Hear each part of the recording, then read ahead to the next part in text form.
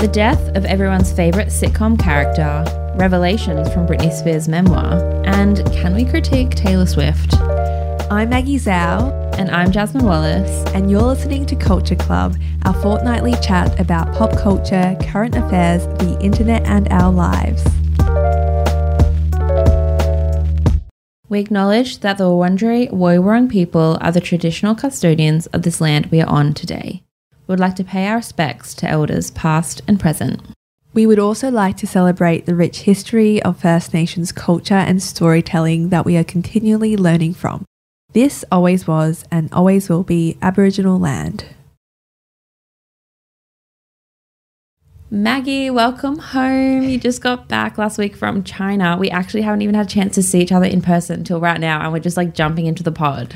We are. I feel like even though I was gone for 2 weeks, it has felt like a lifetime in so many ways, even just seeing you today. So like, it's been like 2 weeks since we've seen each other, and I feel like your hair felt so nice when we hugged this morning. Like, it's so soft, blah, blah, blah. I was like, what has changed in her routine? And then you come in with a new Frank Green drink bottle, and I'm like, oh my God, so much is changing. Like, all this new stuff. It was like when I saw Tom, he had a new bag from Crumpler, and I was like, I don't know this bag. I was like, how quickly things can change. That's so funny.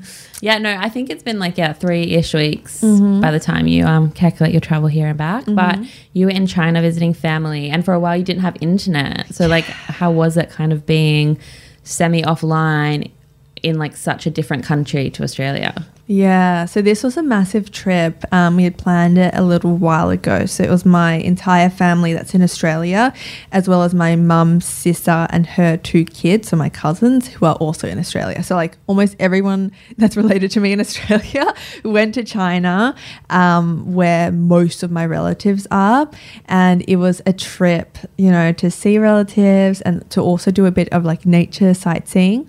I actually feel really quite emotional just talking already. And I can feel it like just bubbling to the surface because it was such a special trip. You know, the last time I went was about 13 years ago. So when I was about 11 years old, and to see so much of my family and to be able to connect with them was like, really special. Really special. And I didn't expect to feel this way post-trip as well. Like, I really do miss it. And I did not expect that as much as I, like, you know, do. But back to your question, not having internet and stuff for, like, most of the time was kind of interesting. So I ended up getting a VPN, like, set up halfway through, which meant I had access to everything except randomly TikTok. It's, like, completely banned. I don't know how they do it in China, but it was quite nice, I would say, to be not overly online and posting that much. It actually didn't feel too weird either, I think, because I was kept busy and doing things all the time. And being in different environment, just like in the moment. Exactly. Compared to if you were at home without internet, it would feel like a bigger thing. 100%. And my screen time yesterday, not it being like so high, me like just doom scrolling through social media. I'm like, oh, here we go. It's like junk food or something. Yeah. And so you're back now for like a week and a half. Yeah. And then this week you're off again. You're going to India. Yeah. Bloody Miss Worldwide over here. I know. So what are you doing in India? I know. I really can't believe it. So by the time this episode comes out, like this weekend, I guess, I will be heading to India for 6 days. It is a PR trip through Intrepid Travel. So I feel really, really lucky. It's me and 5 other content creators. As a little funny side note, 4 of the 5 other people we have had as Culture Club guests. And I would say that the 5th person has been on our list as well. So it's like a funny little time, and I feel like almost lucky. I'm like, oh, I've already had like a 45-minute conversation with these ladies. Yeah, not strangers at all. No. Yeah. But I do feel lucky. I did tell you, I was like, the travel I've done this year is more than most people do in a decade. So I'm very much feeling very grateful and very excited. I'm very not looking forward to another long plane ride, but that's okay. How long is the plane ride to India? It's not too bad. If it was a one-stop like trip. It'd be about 12 hours, but I'm going with the stopover. So it's like a 9-hour trip and then a whatever hour trip. It's okay. So cool. Yeah. I'm so happy for you. Thank you. And then you're also traveling. Oh my God, I feel like we're a travel podcast now. But you're heading around a bit, aren't you? Around town. No, I will be, well, in Brizzy for a few weeks. Yeah. Still traveling out of Melbourne. In November, early December. And then I'm actually going away to Paris for a week with my best friend. I'm so excited. She's just moved there. Yeah. And so she'll be able to tell me like all the the local places. And then I'm going to Scotland and England with my partner's family and just like chilling in the Scottish Highlands. Well, they live near the beach, but yeah, I'm just keen for like cozy family vibes. Cottagecore. You're going to have a real white Christmas? I don't know if it'll snow. Every time I've had Christmas in Scotland, it's been cold but sunny, which is always such a trip because I'm like, okay, it's Christmas, but like I'm not at the beach, but it's also not snowing, which is what people expect. It'll be lovely. It's going to be so but nice. it's crazy. I think I've told you this, but there's like a week in December where I'm going to be in like 5 cities. Tell me. It's like I'll be in Brisbane with family. I'm flying to Sydney for a Christmas party for 24 hours. Then I fly back to Melbourne for 36 hours something. And then I fly to Paris. So I'm in 4 cities within the span of like, a week. Isn't that Ed Sheeran lyric? Like 2 cities the same day, you know? Anyway, I guess this is all to say that this is why we had 2 weeks off while you were away.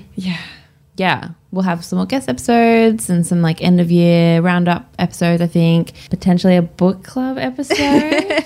Oh, a little teaser. I love that. It keeps us like accountable, to be honest. Yeah, exactly. But I think before we get into pop culture stuff today, obviously a lot has been happening in the world over the past month now. And I think it would be irresponsible of us to not bring it up and just gloss over the Israel-Palestine conflict that has broken out since October 7th. Every single person like listening to this will in some way be across what is happening, and everyone will be feeling a lot. I think this is just some of the most devastating news, the most horrific news I think we've probably heard all year. There's a lot to unpack here, and we're not a news politics podcast, and we really respect the work of journalism and people who are speaking up in this space. We will have some resources linked in our show notes that we find helpful as well. Of course, it's not an exhaustive list. And yeah, we really encourage people to keep updated and to keep informed and to not, I guess, look away just because it's really uncomfortable. 100%. And I think reading reputable news sources is the best thing at the moment. I've only been reading like The Guardian and Al Jazeera basically because it's so easy for other noise to come into the fray. And specifically to any Muslim and Jewish listeners of ours, we really are sending love and holding space for the grief and the complicated emotions that you may be feeling as well. I mean, I think we both can't fathom how it must be feeling in this time, like in your communities as well. So sending love. And as Maggie said earlier, we will have some resources, donation pages, etc. in our show notes.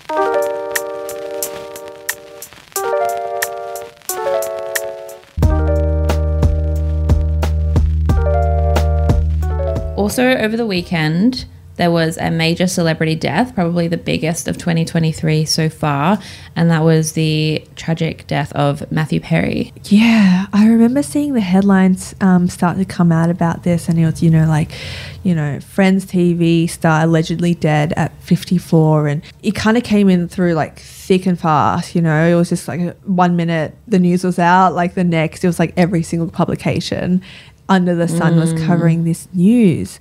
I mean, did you grow up watching Friends? I did, more so when I got a bit older. Like my parents wouldn't have put it on for us, but like when I started maybe like early high school, like going to friends' houses, and it was always kind of in the background. And remember we were family friends with this one family, and they had every single like season on DVD, so they were always playing it. So yeah, definitely a comfort show for me, I think. Did you? Yeah, I remember it was on I don't know why I remember the exact channel name, like Gem. It was one of like Channel 9's channels, and it would be on like at 6 and like 6:30 p.m. I think when I was in high school, and me and my family used to watch it before dinner kind of thing.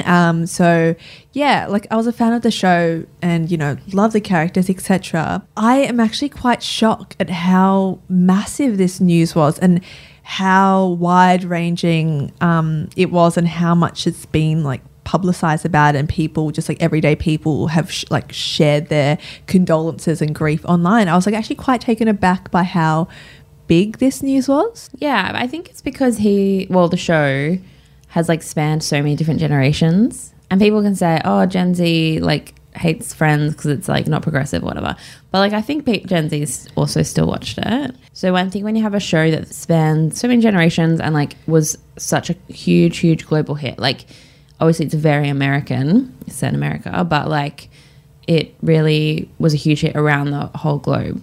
So I think that's the reason why, right?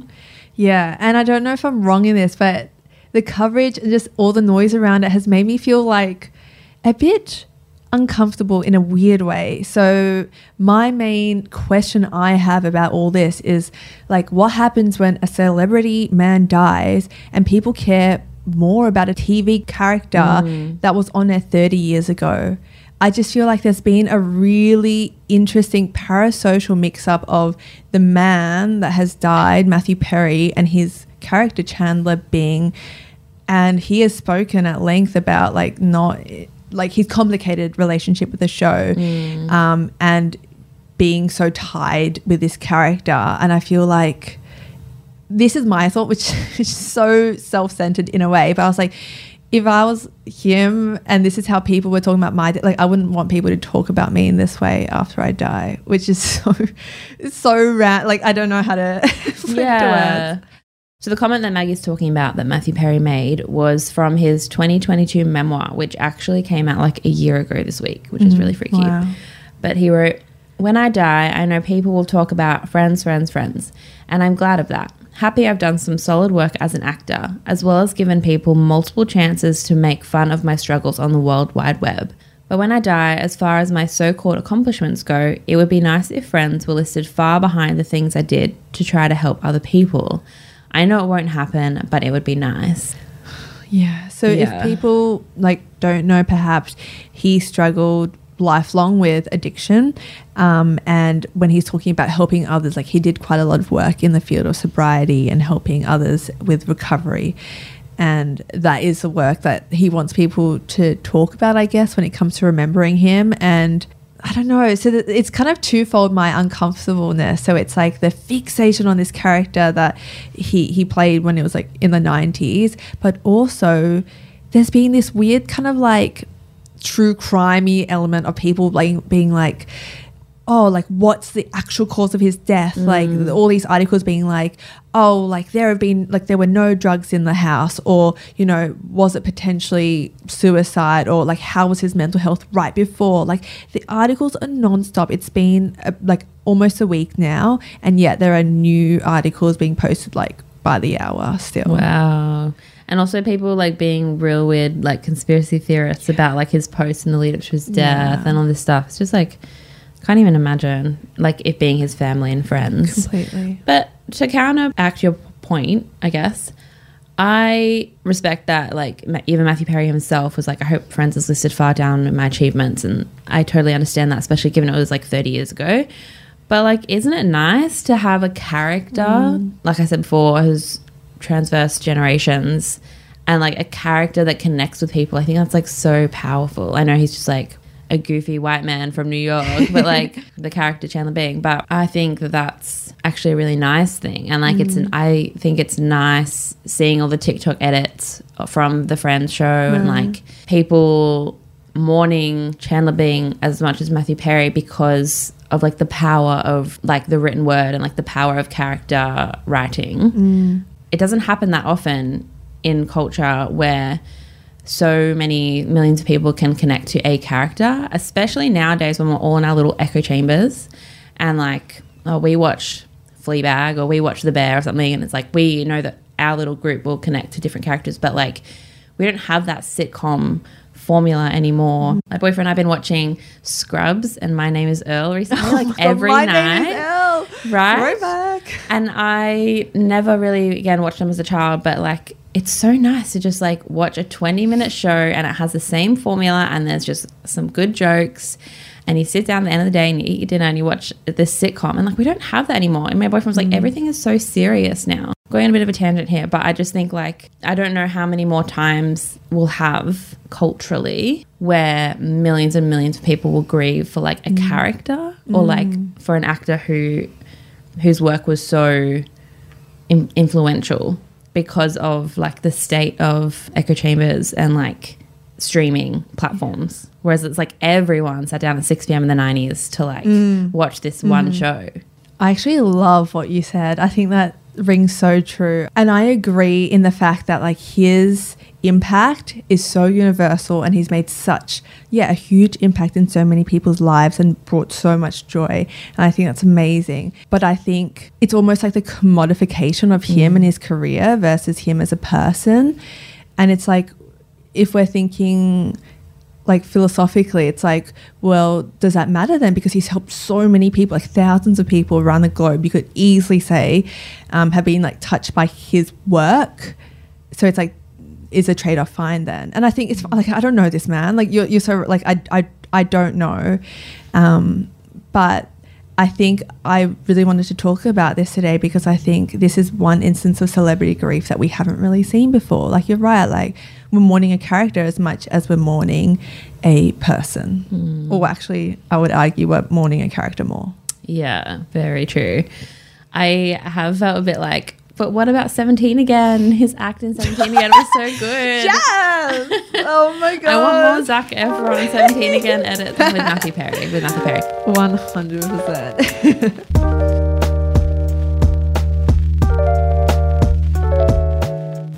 So when I was in China, right, when I didn't have a VPN, my phone was just like a brick. But surprisingly, Spotify works, right? And luckily for me, I downloaded a bunch of podcasts before like taking off. And I downloaded a lot of one of my favorite podcasts. I talk about it all the time, but it's called Celebrity Memoir Book Club. And there's been some red hot, like incredible memoirs that have come out recently. So I'm thinking like Julia Fox. I'm thinking Britney Spears, especially as well. And that's what we want to talk about today. I went to Big W last week and I bought it like the day it came out. I was like, I can't wait. And I haven't had a chance to read much this week because it's been really busy. But last week I was like reading every night. I was reading on the tram, even though my tram ride isn't that long. But I was just like standing at the tram stop reading, which I haven't done in so long. But I really, really enjoyed it. And like, I think I'm 3/4 of the way through. But like her writing and like what she's expressing is so, so good. Yeah. Okay. It is called The Woman in Me, right? So I don't like the cover. Sorry. I was going to frame it as a question, but I was just like, why is the cover giving like school project? You reckon? So yeah, as off the top of my head, I try to describe it to listeners. So it's like a black page. It's like an older, so it's a photo of younger Britney, like hugging herself. She's got like no top on, but her like the edit's kind of weird. And then like the text is to the side. It is in like serif font. It's in caps. Like I know what it is. It reminds me of those inspirational posters that used to be like in schools, you know, like they have like a boat or like, you know, the sunset and then it's like the text at the bottom. I kind of see that. I thought it was chic. I really liked the photo. She's gorgeous in it, don't get me wrong, but I'm just not sure about the cover. Okay, Miss Design Degree. Yeah. The spacing of the words looks so wrong. I can't. You're so funny. I didn't even notice that. I don't know. I think I'm being so silly, but that is. It looked like a early like the book hasn't been released. This is like an early cover. True. Sorry, but as they say, don't judge a book by its cover. Yeah. So when this like the news was announced that she was writing a book, I was actually like, I'm not even going to read it. Like I'm going to do what you do. I'm going to like listen to a podcast. Or I'm going to just like read an article and get the main points. But something came over me the day it came out and I was like, I need this book. I need to read it from her own words. And I'm glad I did because I was like, it's just going to be ghost written. Like she can barely write an Instagram caption. Like how is she going to write a whole book? but it's very clear, I think, that she's like dictated it to someone. So I think it was like lots of, like, I'm not sure, this is my interpretation. I think it was lots of interviews and with someone she trusted deeply, because she shares a lot. And then that person has ghostwritten it into like her own words. But I love the parts where you can tell it really is her speaking. Yeah. And if you read it with like her accent as well, it's so good. But she shares so much. And there's actually been points about the halfway point where I was like, this is so heavy. Yeah. And it's definitely not like a fun gossipy celebrity memoir like some of the tabloids are positioning it as, of like, oh, she like digs the dirt on Justin Timberlake. Like, there's so much she went through that I'm like, she should do whatever the fuck she wants with the rest of her life, because like she was a little like a prisoner in her own home, had no rights. I think it's amazing that she's able to now tell her own story. I think that's what I got from the 2-hour podcast I listened to. So yes, I haven't read the book.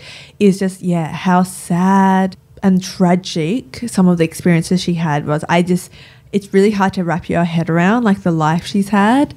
That being said, we're going to pull out about like 4 or 5 of the main talking points from the book that people are talking about and what we found interesting as well. We want to give a content warning here. We will be talking about pregnancy loss, mental health struggles, and depression. So as I said before, I think the first one that has gotten the most headlines is her relationship with Justin Timberlake and the fact that she had an abortion at a very young age, in her early 20s. She also wrote that Justin cheated on her multiple times. And the breaking point was when she became pregnant. She writes, "It was a surprise, but for me it wasn't a tragedy. Justin definitely wasn't happy about the pregnancy. He said we weren't ready to have a baby in our lives, that we were way too young. I agreed not to have the baby. Abortion was something I never could have imagined choosing for myself, but given the circumstances, that is what we did. If it had been left up to me alone, I never would have done it." This was heartbreaking. And in the book, she kind of details that, I was going to say they decided, but I'd say Justin probably decided for them that she wouldn't go to a hospital so no one would find out. And you can speak more on this, I'm sure. But it was like, did she do it at her house or like a private place? I think it was just her house. And she was talking about how it was like the most pain she's ever been in her whole life. And then Justin Timberlake's outside the door with a guitar. Oh my, wait. Tell them. Sorry, I actually can't. I think I have to block this out from the podcast because I was like, I seriously can't with this man. Okay, well, tell us. Yeah, so like, I mean, self-explanatory, but she's like miscarrying in the bathroom and in so much pain. And he like starts strumming a guitar outside the bathroom, like serenading her. Thinking it'll help. Thinking it'll help. I would literally punch him in the face. Sorry. He needs to go in the bin. Like, Justin Timberlake, his name is smeared for me. I heard his song playing like in public the other day and I was like, turn that off. I'm so basic. I actually love Justin Timberlake, like his first album, the album that like she talks about in the book.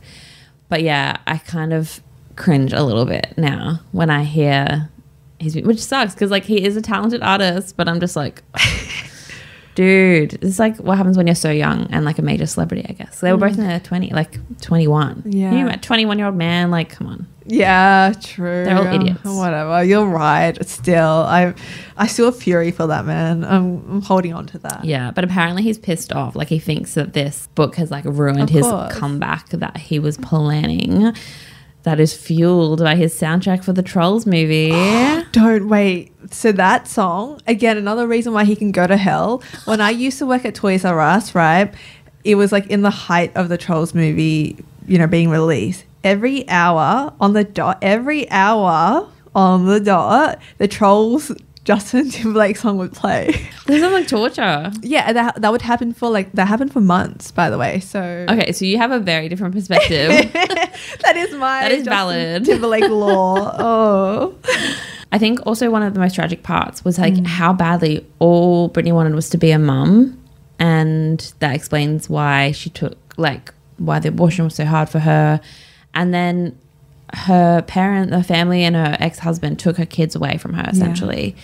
And there's all these passages where she's just like, she just didn't care about anything. And she thought like if she's a good girl, like if she abides by her father's like rules, then they'll see that she's actually a good mum and she'll be able to have a baby. Like she did all that conservatorship stuff for her kids, basically. They literally manipulated her maternal instincts and her love of her children against her and weaponized that and used it to control her.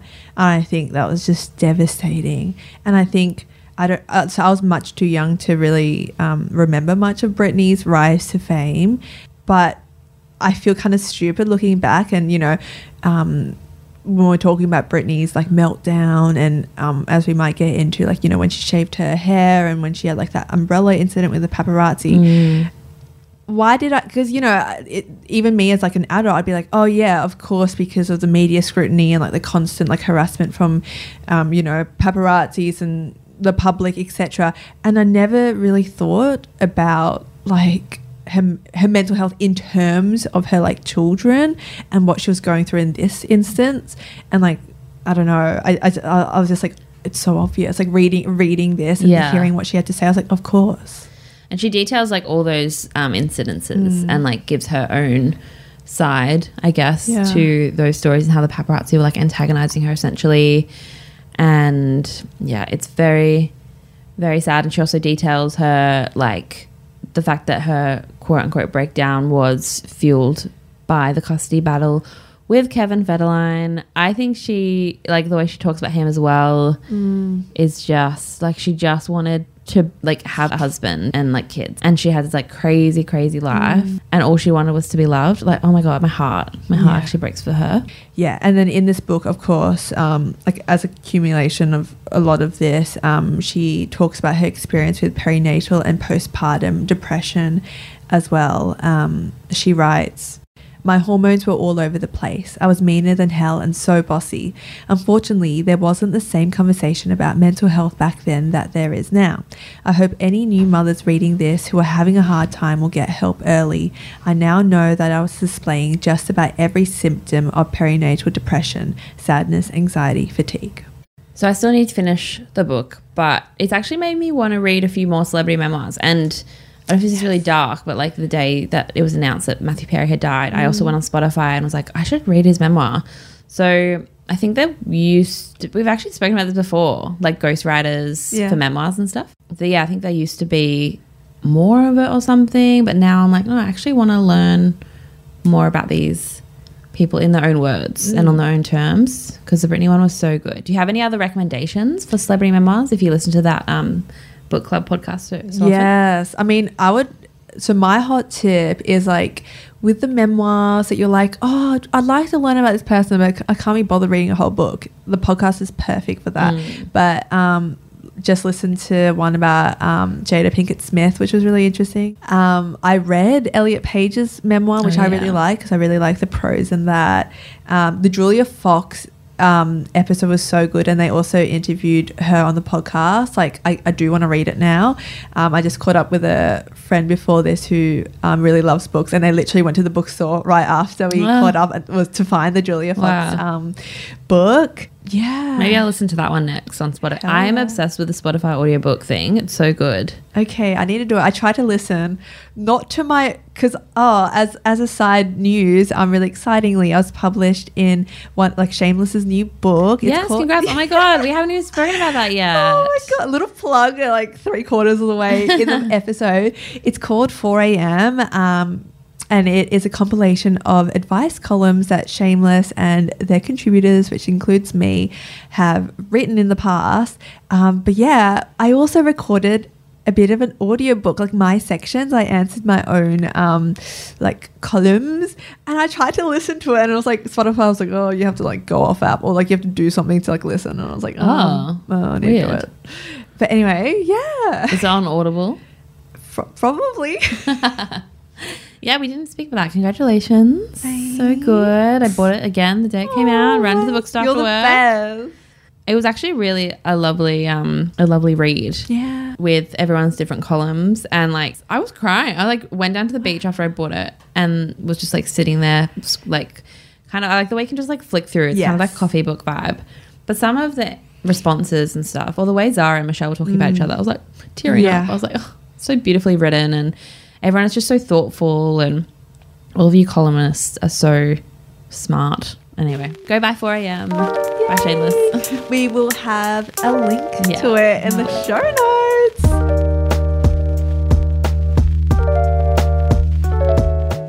Okay, so we are going to have a bumper recommendation section today. Obviously, we've had a few weeks off. We've been consuming content. Jazz, you hit me first. What is something that you've really enjoyed reading, watching, or listening to these past couple of weeks? Well, obviously, last week, 1989, Taylor's version was released. Another big week for Swifties everywhere. Before I get into my recommendation, I want to ask, like, your thoughts on 1989.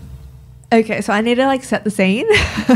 I was on a minibus in China listening to 1989, and like, you know, when you're on a bus, like, the audio is not great, right? So it's bumpy, it's aircon's on, etc. So I was listening and I enjoyed it. I haven't had a proper listen through, and then Still, since you got home. stop! Don't look at me like Wow. that. Don't look at me like that. It was interesting because I was on the bus and I'm like, some of these songs kind of sound random. Some of the re-records sound kind of random. So for instance, I was listening to Style and I was like, what the fuck's wrong with this chorus? I had to skip it and I was like, maybe it's a bus. Maybe it's a bus. And I haven't gone back. So tell me your thoughts. I did feel the same about some of the re-records. I think it's kind of been on the internet anyway.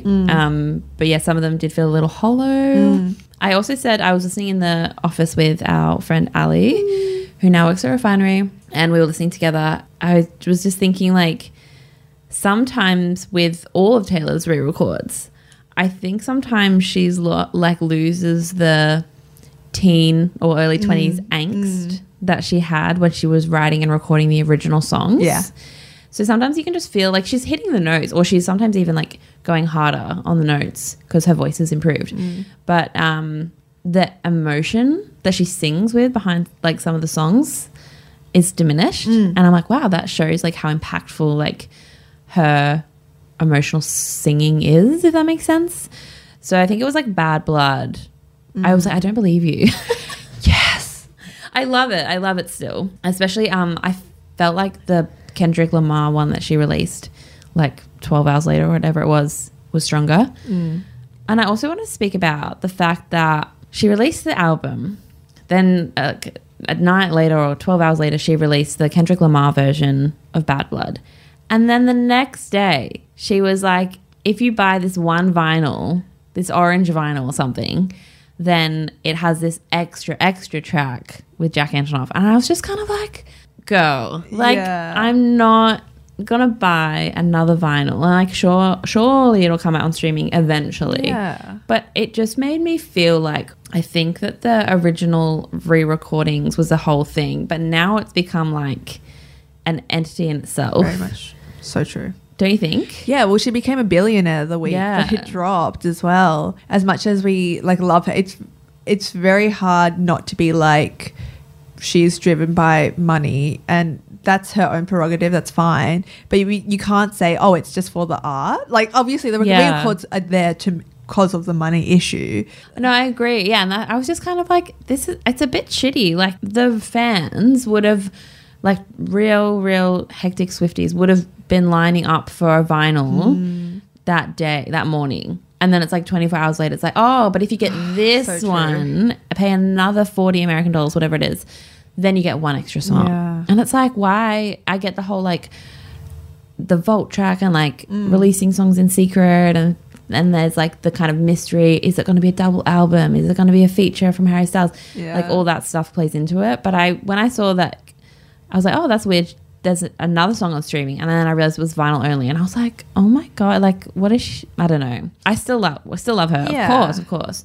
But then I read this headline that caught my attention, and is Taylor Swift impossible to critique by Nina Yadav for The Swaddle, who we actually reference quite a lot. I was gonna say they're killing it. It's an Killing Indian it. publication. The piece basically it talks about the role of critics in the music industry, and the fact that in recent years, thanks to stan culture, these critics are like bullied and doxxed by like mega fans, or like the fans only expect like perfect reviews and like perfect scores. So I will read a little bit out. How did we get here?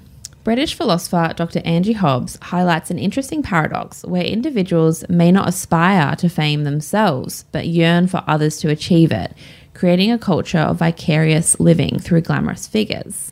Historical parallels with the cult-like devotion to figures like Princess Diana and Taylor Swift, white women dearly loved by the masses, reveals that when media mistreatment occurs, it triggers a savior complex in those who perceive it as a personal affront. The mistreatment transforms into a personal crusade for those whose sense of purpose is deeply rooted in the public existence of these icons. And to be sure, Taylor Swift did receive her fair share of media mistreatment. She's addressed it at length in her art too. But the public consensus on Taylor Swift is different now. She's up there among the greatest of music legends and has cemented her legacy as a formidable, culturally evergreen artist. Taylor Swift today is a phenomenon as much as she is an artist. The question then arises, does that make any critique of her work invalid or illegitimate? I urge everyone to read the full piece. It's very, very interesting, especially as a Swiftie. I'm always trying to question my parasocial relationships and my fandom, I guess. But it's probably because I work in internet culture. But sometimes it can go too far, I think. I agree. No, completely. And even when you're speaking up top about how critics getting doxed and stuff, even when I'm, it's typically 95% of the time it's positive when I'm writing or talking about Taylor Swift. But even if I'm saying something remotely slightly negative, I always think twice because I'm just in case. You just don't know. And you hear these terrible horror stories of journalists having these horrible experiences with fans. I don't know. I feel like I'm at the stage now where maybe it's a bit of not fatigue with Taylor Swift, but we can't deny it. The Eras tour was only announced a year, only started a year ago or something, but it's felt like this whole massive phenomenon that every single second, every second day there's something new in the news about what's happened. That I think, it's okay to be critical and to look at what she's doing just a bit more. I don't think that takes away from her. She's so powerful anyway that it's not going to hurt her. Yes. Yeah. To just step back for a minute and be wait a second. And Mags, what have you been watching, reading, listening to over the past few weeks? Oh, okay. What should I start with? I will talk about a podcast that I listened to in China. It is called Believable, the Coco Berthmann story. It is a true crime podcast, which is my favorite niche category of essentially white women faking cancer. So it's my favorite. Why there's so many of these influencers who do this. It piqued my interest because of the about synopsis. So I might just summarize a bit for you because I'd never heard the name Coco Berthmann, but it is a relatively new story. We're talking 2019-ish, 2022 even. So essentially, there's this girl called Coco Berthmann. She becomes internet famous because she shares her story of surviving sex trafficking as a young child growing up in Germany. Her whole main story was that her mum was selling her for sex. Then she kind of moved to America. She was living in Utah. She became she became an influencer of sorts, but she was really tied up in the Christian world, and she started becoming more recognizable and famous. And then she was known for her work in the sex trafficking space. But then just last year, 2022, Coco was actually arrested for faking cancer and raising money off the back of that. From there, sorry, I know it's so convoluted because there's a lot going on, but from there, people started to question, okay, if she was lying about cancer, what else was she lying about? And this podcast essentially just goes and tries to untangle all of it. And there's a lot that happens, as you can tell from that brief synopsis. And it was a really interesting podcast. They spent over a year researching and interviewing for it. A lot of work had gone into it. My only critique is that at times, the journalist at the center of it is trying to be empathetic and balanced, but sometimes it felt almost a little bit gleeful in parts. There are moments where, for instance, so she Coco was lying about, like knowing Celine Dion, or like she like being a singer, right? And they'll be like, well, like they'll play an audio clip of like kind of like an auto-tuned singing voice being like, this is what Coco said she was singing, and then they're like, this is a real clip of her singing, and it's like not very good. And it just sometimes it felt a little, I don't know, mean, a little mean at times. Interesting, because I guess like what she did was like what Coco did was mean. Yeah, completely. Yeah. I don't want to spoil anything. Yeah. So I think the whole podcast was like, okay, what is true and what isn't? So I'm not going to say here. But a really riveting story. I'm always obsessed with like lies and the social media and influence. So fascinating. I think if you can lie about having cancer, you can lie about anything. Yeah. Like seriously, that's so fucked if you can do that. Up. And like it's interesting and tragic when people get lost in their own web of lies. Yeah. I wonder why. That is also my favorite genre of true crime, because it's like the Elizabeth Holmes case and stuff. I wonder if it's, but like crime, I hate like listening to that or Violence engaging in too, that. Violent. like that. Yeah, I wonder if it's because with like lying, it's like just one person being a pathological liar or something, but no one is like physically hurt or like dying, or in Elizabeth Holmes cases there was, but anyway. Tangent.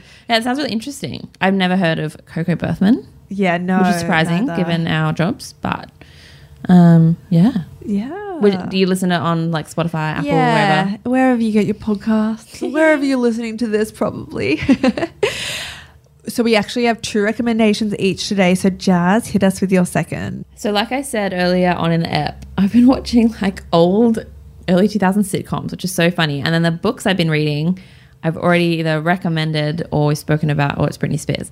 So one new-ish thing that I've watched recently was The Bear season 2. Mm-hmm. I'm so behind, but the reason I'm behind is because my bloody boyfriend wanted to rewatch all of season 1. Even though he'd watched it, he was like, it's been too long. We need to rewatch all of season 1 before we get back into season 2. And I was like, oh my God. So we're still only like 4 or 5 episodes in. But on the other hand, I'm kind of loving that because one, it's highly stressful, like just the way they talk to each other, and like the cinematography can be kind of like high pressure because they are in high pressure situations. And then 2, it's such a beautiful show and so well produced that it is also nice to savor it rather than binge watching. It's nice to just like, I think it's like once a week we're just watching 1 episode and then go on to the next. In between, my name is Earl.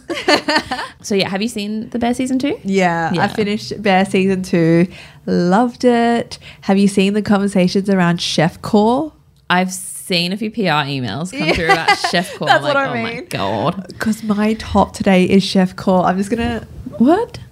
Oh my God, it is. It's got like the high neck, like the French chefs.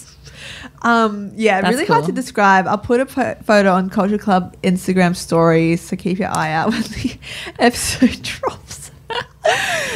I saw a few commies for Halloween. Oh, hilarious. So Behind hands. Yeah. Hospitality workers, no. So that's mine. Yeah, just loving it. I love Ayo Debris. We spoke about her on the last regular episode of Culture Club. So keen to see where all those actors go, including Jeremy Allen White, who is such a joy. He's in season 2 less, I think, which is like makes me a bit sad. But I love like learning more about the characters' stories and like their becoming more main characters, which is like nice in itself. Also makes me want to go to Copenhagen very badly. I know. So good. Definitely on the list. And lucky last, what is your final recommendation for us today, Maggie? I'm watching a really good TV show at the moment. I need to ask, have you heard of Everything Now? No. This is what I'm saying. Sorry, I have to fact check. You are my I'm like doing a survey, but you are like my case study only of one person. But this is a thing. So this is a Netflix TV show. It's a British teen comedy. Comedy is like comedy drama, I'd say. And it came out a month ago, so at the start of October.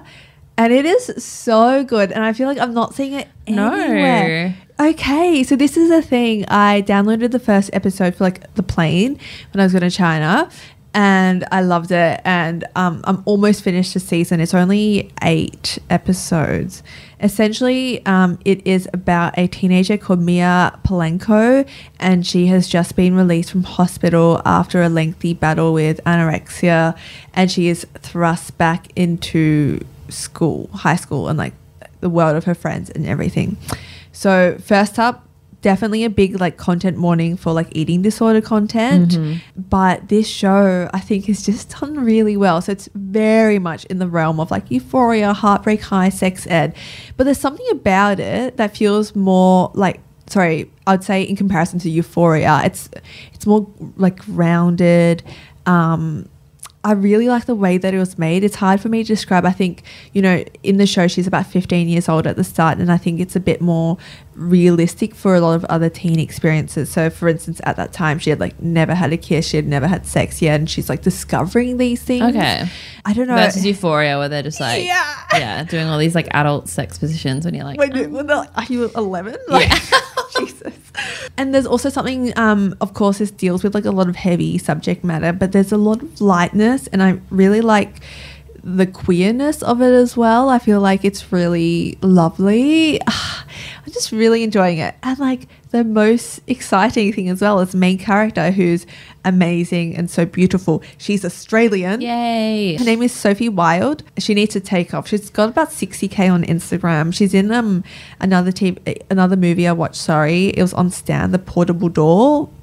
It was fine, but like I just amazing to see, you know, Australian talent, you know, they're doing something really cool. So I think you would like it. I think. Yeah. I don't know. My stance on like teen stuff, shows, but you like sex ed and stuff. Yeah, I like sex ed and Euphoria and stuff. Yeah, because it feels like a little bit more grown up. Yeah, it's not YA.